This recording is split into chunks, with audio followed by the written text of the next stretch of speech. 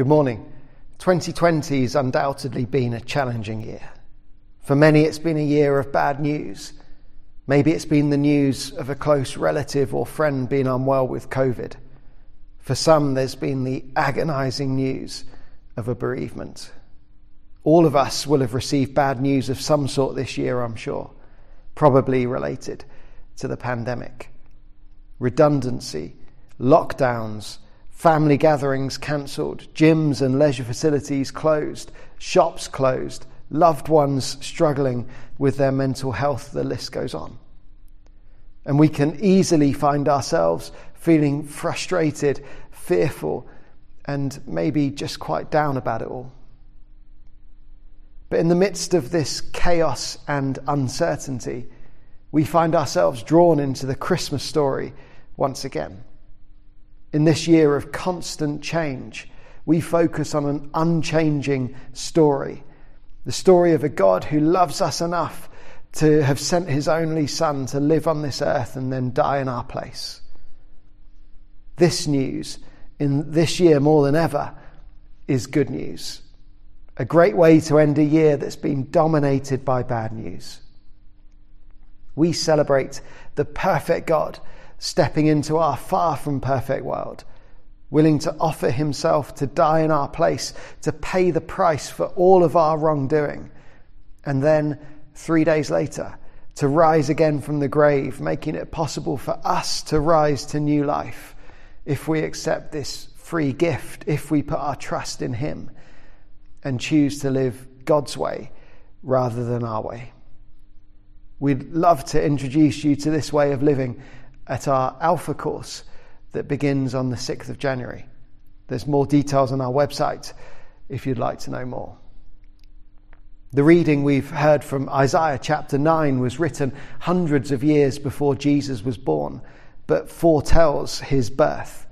It says this: "For unto us a child is born, to us a son is given, and the government will be on his shoulders, and he will be called Wonderful Counselor, Mighty God, Everlasting Father, Prince of Peace." When Jesus had been born, an angel sent by God declared the news to the shepherds, saying this: "Do not be afraid. I bring you good news that will cause great joy for all the people. Today in the town of David, a Saviour has been born to you. He is the Messiah, the Lord. This will be a sign to you.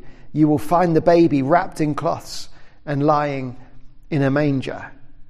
Good news that will always remain good news, even in the middle of a global pandemic.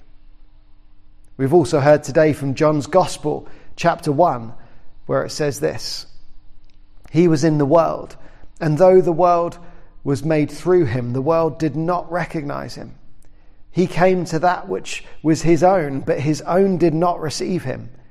Yet to all who did receive him, to those who believed in his name, he gave the right to become children of God." Jesus wasn't recognized by many people as this long-awaited Messiah. God's people were expecting a powerful, aggressive military leader who would ride in on horseback and free them from Roman rule.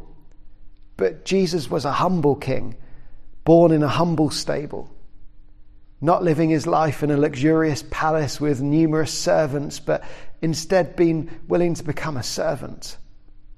When he entered into Jerusalem to mark the beginning of Holy Week, the run-up to Easter where we celebrate his crucifixion and resurrection, he did so on the back of a young donkey, not on the back of a war horse. Jesus was a king willing to take the low place. Why? Because the only way out of our brokenness that is plain to see all around us is for this king to take our place, to die the death that we deserve. God wants us all, as we've read, to become children of God, adopted into his family. That is the inheritance on offer to you and to me. But we need to receive it. It says, "Yet to all who did receive him, To those who believed in his name, he gave the right to become children of God. You can become a child of God today by believing in his name and following in the footsteps of this humble King. Will you receive him today?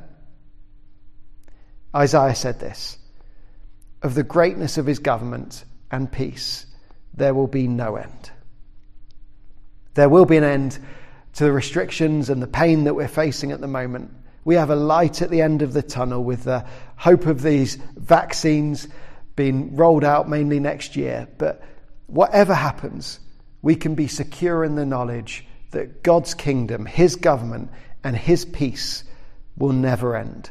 That those who put their trust in Jesus have a secure inheritance that will never perish, spoil, or fade. Thank you for listening, and happy Christmas.